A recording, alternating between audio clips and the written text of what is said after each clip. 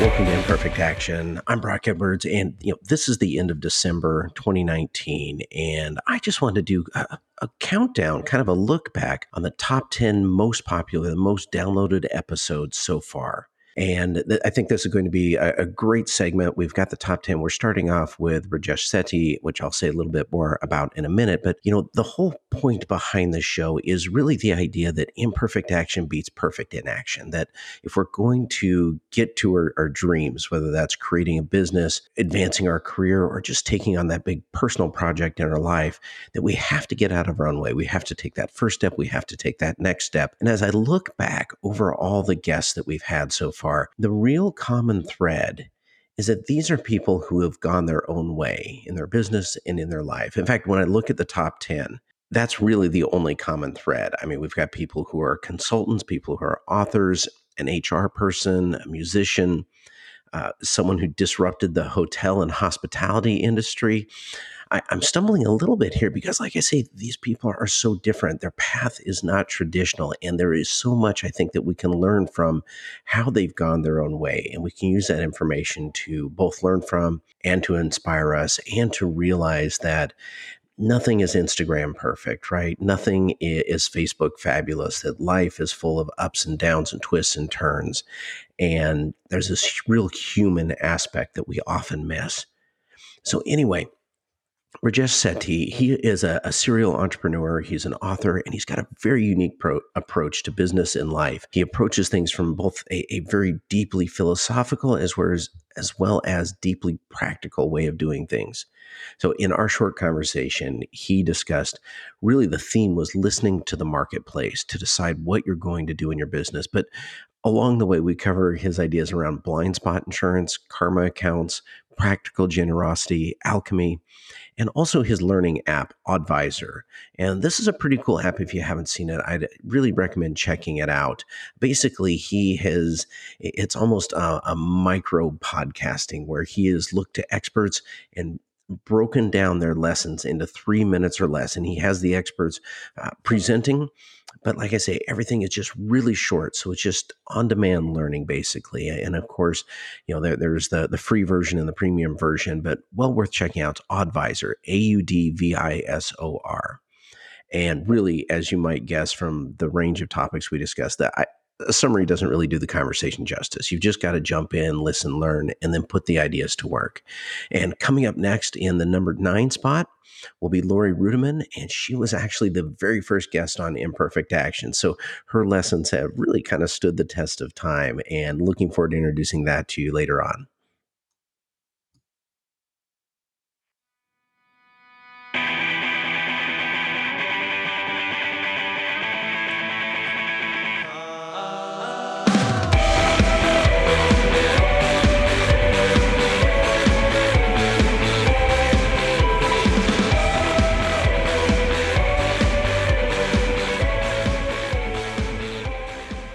Welcome to Imperfect Action. I'm Brock Edwards, and as you know, this is the podcast, the show where we are looking for ideas and inspiration and information to help us take that first step or that next step to help us get out of our own way and be able to move forward. And of course, the idea behind the very name of the podcast is that imperfect action beats perfect inaction. Better to be moving forward and working it out as we go.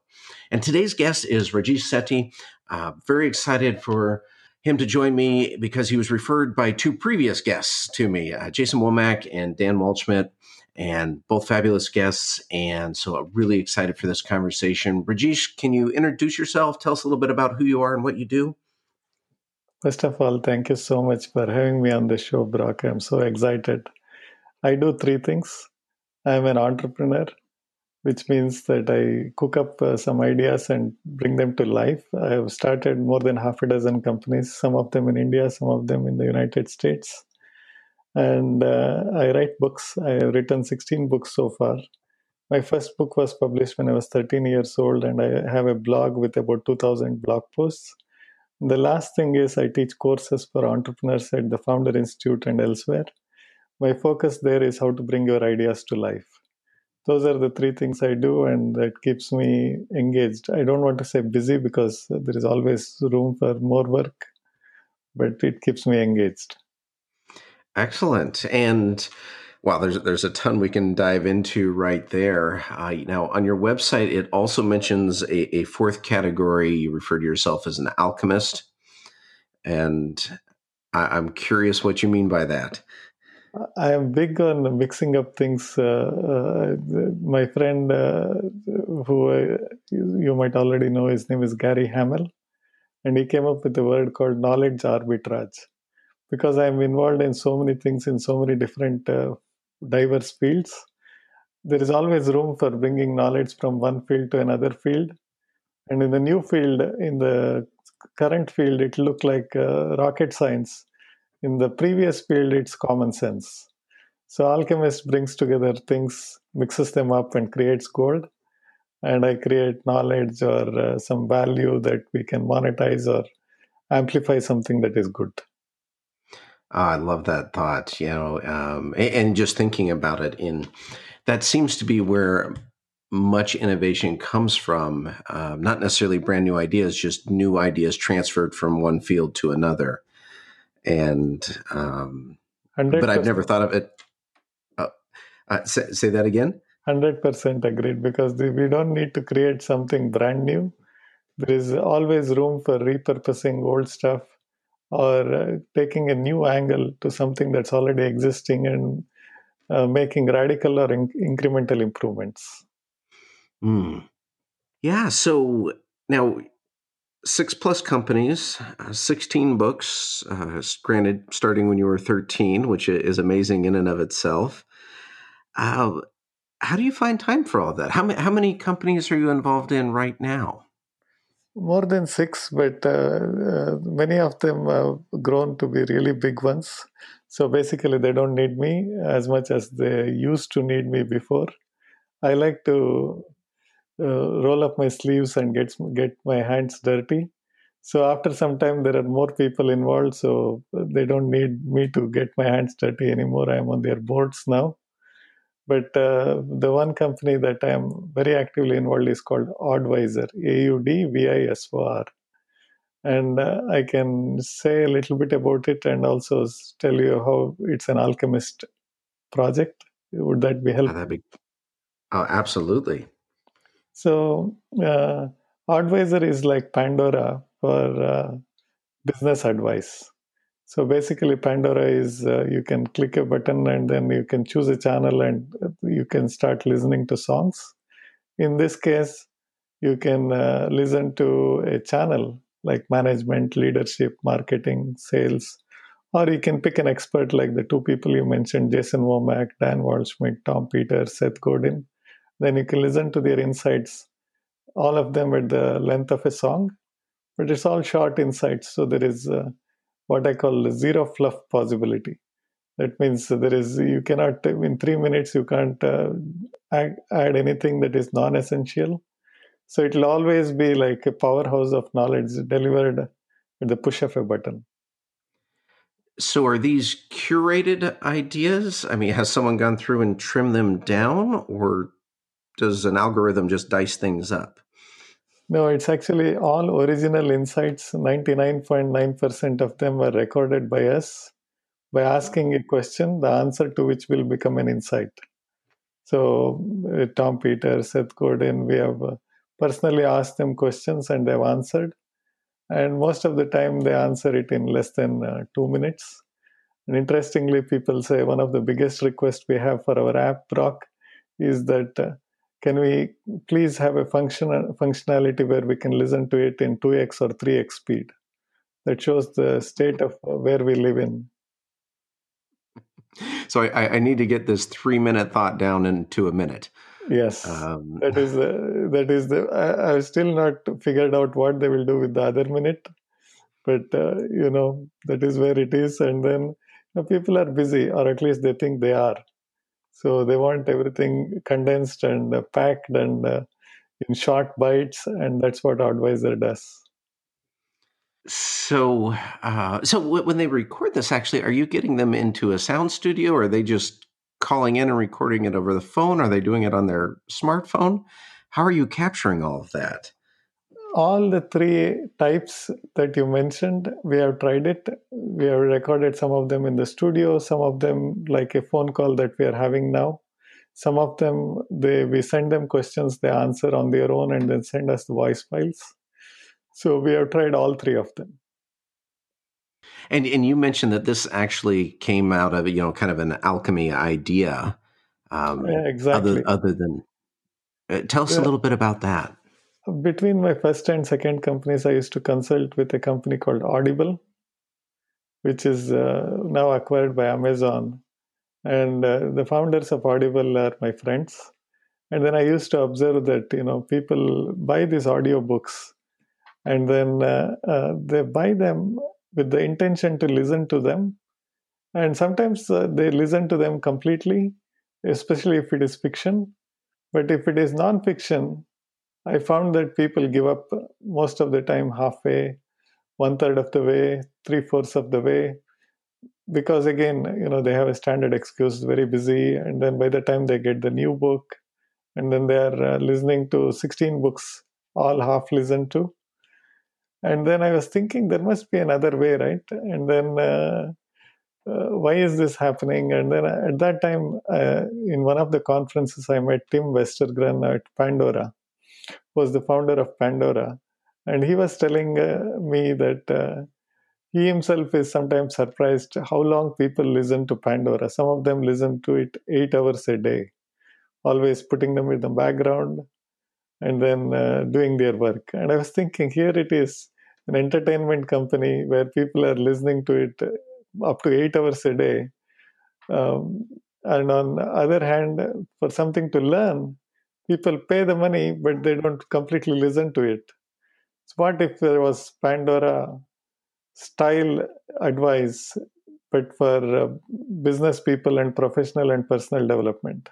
What if you combine the two?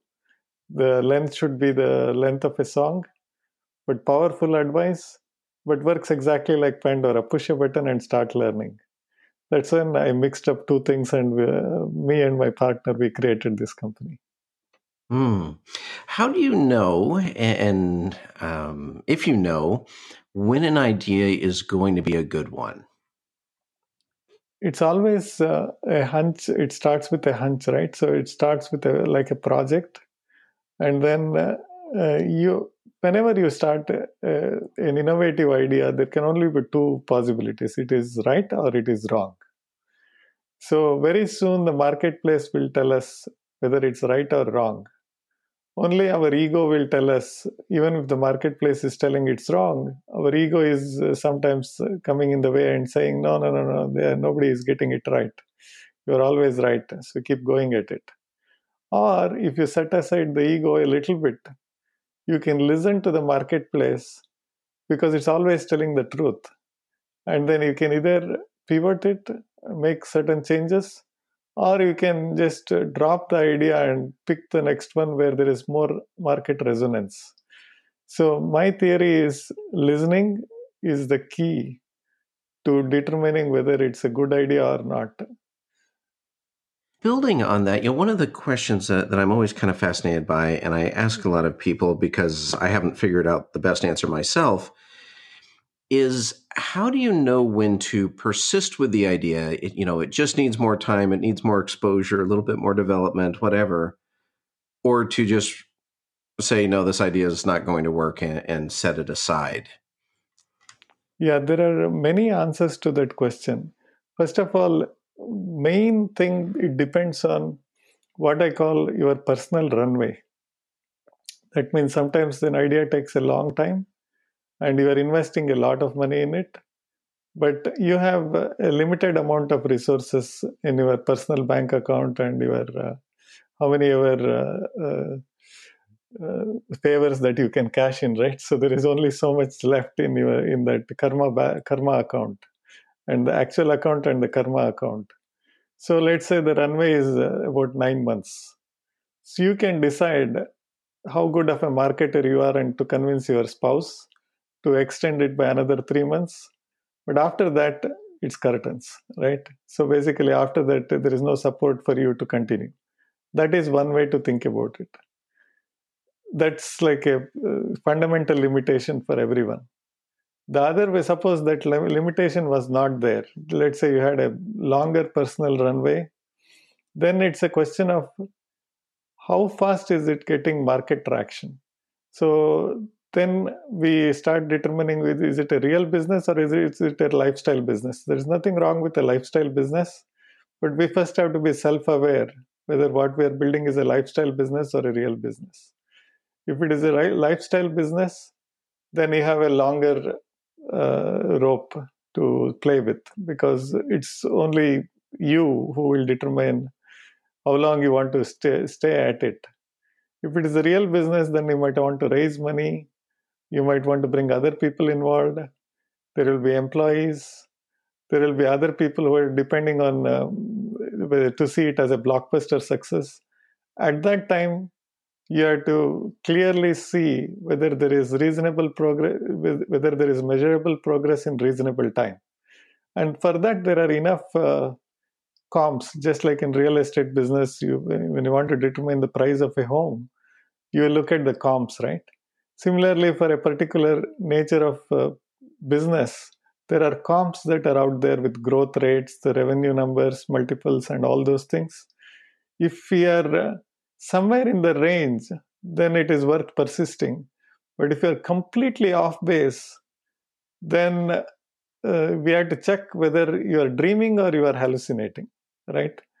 I call it, you need a blind spot insurance, is what I call it, which is where you go to some mentors, people who have been there, done that, and have a come to Jesus kind of meeting.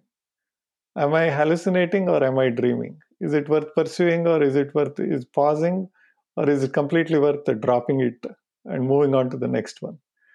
Most of the time you know the answer, it's in your gut, but sometimes out of social pressure and you don't want to look like a failure and don't want to face that truth, you just keep extending it. If you listen to your gut and your heart, the answer is there, but whether you have the courage to listen to the answer is the question. Yeah, and it seems like there's just kind of a culture of that I don't know how to describe it, like the macho persistence, like just bloodied but unbowed, keep charging forward, and as you look around, it seems like that pays off sometimes and doesn't others. So that helps make some sense of it. Now, how did you know? Because you mentioned that with your companies that several of them grew to a point where it didn't make sense for you to be involved on a daily basis anymore.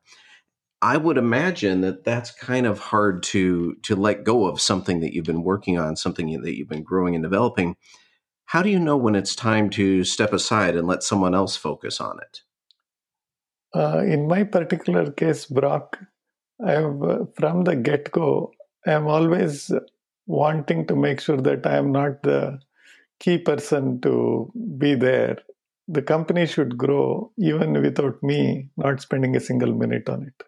Because otherwise, I have put myself in the centerpiece as a centerpiece, and without me, something will not happen. Then I have not built a system. I have just built a model where I am the business.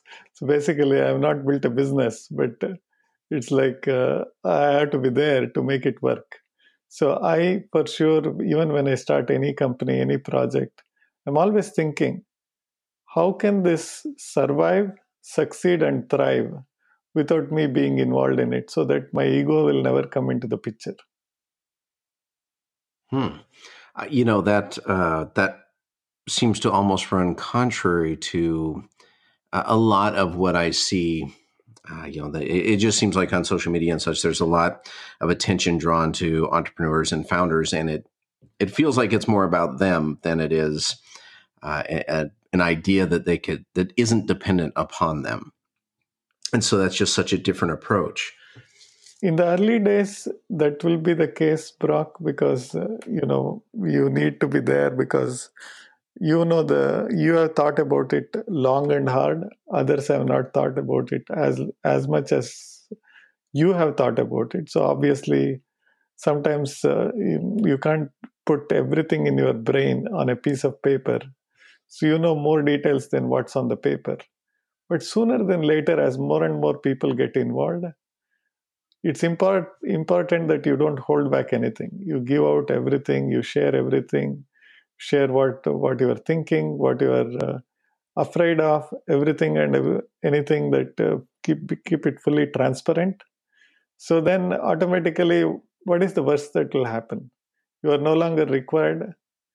So be it. But at least the idea that you brought to life is thriving, which is what is more important than you hanging on to that idea, isn't it?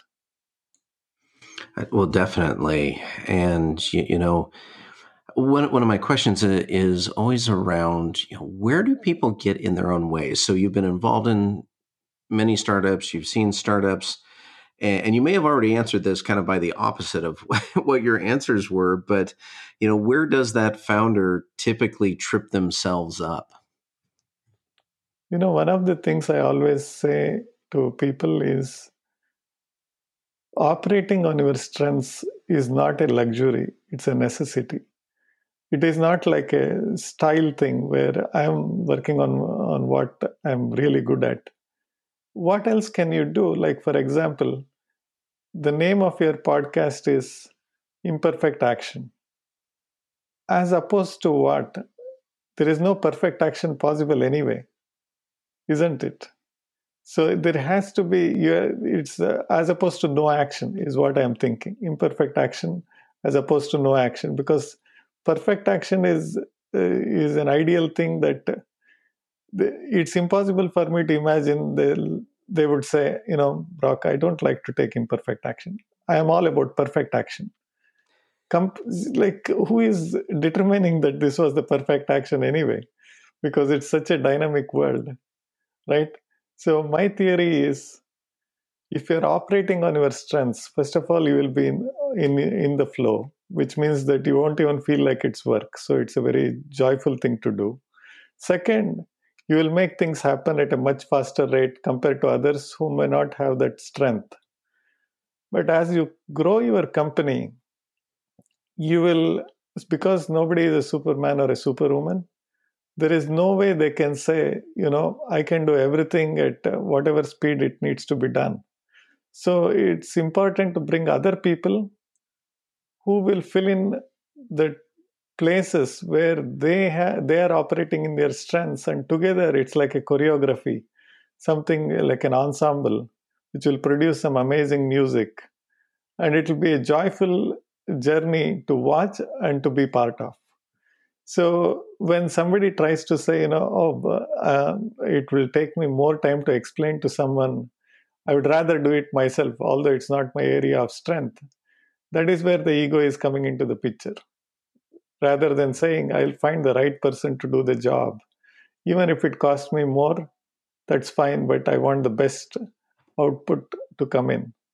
Once they realize that the idea is more important than the person, they will stop getting in their own way. When we talk about operating from strengths not being a luxury but a necessity, I mean that resonates deeply for me because for myself, I've had a hard time figuring out what my strengths are, or put another way, I always kind of think that if it's something I'm good at and it comes easy to me, well, then it's good. Then it's easy for everyone, and so it must not be that valuable. And it's the things that are hard for me that must be the valuable things. And I realize that's totally backwards, but it's taken me a long time to kind of realize that and figure that out. How did you become aware of what your strengths were and what to really focus on versus, this skill is important too, so I should spend time developing that? I'm so glad you asked this question, Brock, not because I want to talk about myself, but I am a teacher at heart. So I always tell people, how do they discover their strengths? And I have a 7-part process for doing it, but I won't go through all 7 things, but I'll go through the most important one. It is to observe the meaningful and high stakes requests that are coming your way, asking you for help. So, what do I mean by it? The marketplace always knows what your strengths are. People around you know what you are really good at. When they ask you for a help request and the stakes are high for them, and it keeps happening repeatedly, then you listen to these requests, then you will figure out a pattern where your strengths emerge on their own. For example, if you're good in negotiating and everybody around you know it, and people keep asking you for helping them with negotiating a contract or even buying a car or something, and it keeps happening every now and then, for you, you may not observe it because it comes naturally for you. It's common sense, but for them, it's rocket science. So it's to take the time to listen to these requests that are coming your way.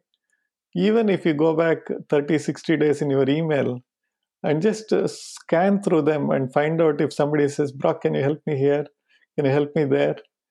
And the qualifying criteria is the request has to be high stakes. That means your help should be meaningful to them and it should make a material difference. The quality of help you provide should make a material difference in the outcome that they will produce in that particular situation. When you become aware of this, your strengths automatically emerge. So that's interesting. The high stakes, the meaningful, not just help me move a couch, although that may literally be one of your strengths. Yes. But really kind of digging deeper at what others have observed in you. And that sounds, when you say it, it sounds obvious and common sense. Although I can, attest from my own life, I tend to look internal and try and work it out versus the more obvious of just what is it that other people are seeing. That's right, because it is a problem for you and all the other smart people like you are there because you want to figure out things yourself, Brock, because you are so good at so many things. A simple question like, what are my strengths? Because you are smart, you want to say, I should be able to figure this out. I'm a smart person. When in fact, you don't even need to use your smartness. You just need to listen to the marketplace. But that will be boring, isn't it? So you would rather make it more complex and say, let me figure this out. Let me make a science project out of it and then figure it out. Yes, you speak some good truth there. Um,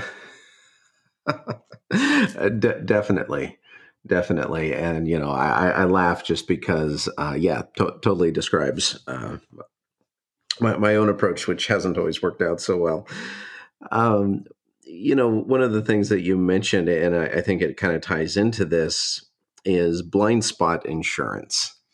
And I've never thought about it that way. Can you say more to that concept? See, first of all of us know and very well acknowledge that we all have blind spots, right? So there is nobody who will say, I am so different, I am unique, I am somebody who has been bestowed with a boon from God. I don't have blind spots. Nobody is as arrogant as that, isn't it? But when they know that it's a guaranteed possibility, like imagine an auto insurance or a life insurance or something. Nobody is buying that because they plan to get into an auto accident, isn't it? They just know that it might happen. Why is it that when they know that there is more possibility of hitting a blind spot, they don't buy a blind spot insurance? It is fascinating, isn't it? Because nobody thinks of it that way. What is a blind spot insurance? It could be as good as a paid mentorship arrangement. I use the word paid very carefully because sometimes people use it in a soft fashion, which means that they will convince one of their smart friends and say they will buy them lunch and say, let me get some mentoring advice. And it may work or it may not work. I am saying it may not work because if you don't pay for something, you don't play full out because there is nothing lost by not paying attention. You will feel good that, I had a mentoring conversation with a super cool friend, but I didn't do anything about it. You hide the fact that you didn't do anything about it. Why didn't you do anything about it? Because you never paid for it. There was nothing lost there. So that for me is like a blind spot insurance. I'm sure you listen to podcasts, and then you read books and everything. All the knowledge acquisition channels for me is a blind spot insurance when it is done in a disciplined fashion. When it is done in a haphazard fashion, it is intellectual entertainment. in the name of acquiring knowledge, you are just getting entertained because you don't have any chance of doing anything with it. But you want to feel good that you are not wasting your time. You're not watching Judge Judy, but you're listening to a podcast. But what have you done about it? Maybe nothing, but you feel good that you are not wasting your time. Yeah. So then I immediately think back to the other, yeah, yes, but I listen to it on 2x speed, and so I get it done faster. Um, but I I appreciate this idea of intention and purpose, and not just listening, not just entertainment, but really thinking about and then taking the time to put it into action.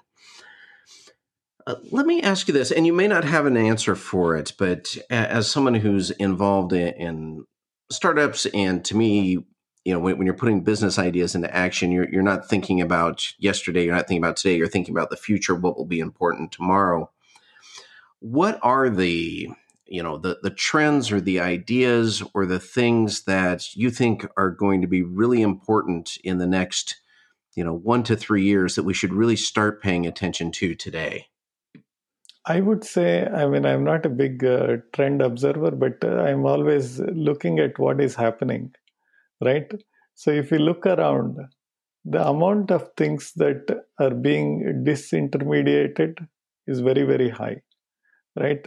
So what we used to take somebody to make something happen, like we used to use travel agents to book our travel stuff. When was the last time you and I booked through a travel agent? Maybe we do it because we have a long term relationship with them, but we know that it is not necessary to use a travel agent. You can do almost everything on the internet, right? So, the way I always think about things like that is anything that can be put in a process either will be automated, outsourced, or completely eliminated. So, what is that cannot be put in a process? Anything that is creative stuff, anything where you have to choreograph things, anything where you have to bring an idea to life. You got an idea and then you are bringing it to life. The entire sequence of steps to do that. And those things are very difficult to automate, outsource, or eliminate. So I always tell people, especially young people, when they ask for advice, I say you have to become an entrepreneur not because you may want to be an entrepreneur, but what it will make out of you in the path of becoming an entrepreneur, because you do a lot of things. You need to learn a lot of things, and that side effect of you becoming a better person is already well worth the price you pay to become an entrepreneur. So in other words, even if you don't want to start your own company, I always tell them, find someone who is already has a company. Don't worry about asking them to pay you money. Just go and say, what are you struggling with? What is your plan for the next year? And start helping those people to achieve their goals and dreams. Because in the process, you grow. And when you can create value from next to nothing, you will never be out of fashion. Well, I'm going to switch gears on you just a little bit here, Rajesh. And on your website, you mentioned that you create thank you cards. Yes. Tell us about the thank you cards. First of all, I'll tell you a very quick story about why I even thought about the thank you or anything on that fashion, right? So I used to give a talk called Practical Generosity. What is practical generosity and why am I use the word practical with generosity? Is because if the generosity is not practical, which means that you start giving without taking care of yourself, very soon there will be nothing left in you. You will be almost spent. So what I mean by practical generosity is help people in the core area of your strengths because it will take less time and you will be like a Santa Claus giving gifts all day long. So that is practical generosity. Now, whenever I used to give this talk, Brock, on the stage when I was there, everybody will nod their heads, and then the talk is there on YouTube. I'll send you the link. nobody would question me because it's difficult to say bad things about somebody who is talking about generosity. It's politically incorrect, isn't it? So nothing would happen on the stage. Even the questions would be very logical and everything. Off the stage, it was very different. People would say, I like everything, but I don't know whether in real life it'll all work. I said, why? They would say, I used to help a lot of people, especially when I was in my engineering or when I was in graduate studies. I helped a lot of people. Today, some of these people have become CEOs and everything. They don't even remember me. I would say, what did you expect? You shared some of your notes in the graduate school, so you wanted some shares from their company now? What are you expecting? I said, no, no, no, no, no, no, no, you are getting it wrong. I just wanted some acknowledgement that I played a part in their life. If you think about it, all they were looking for is to just know that their life was meaningful and they made some meaningful contribution to somebody's life.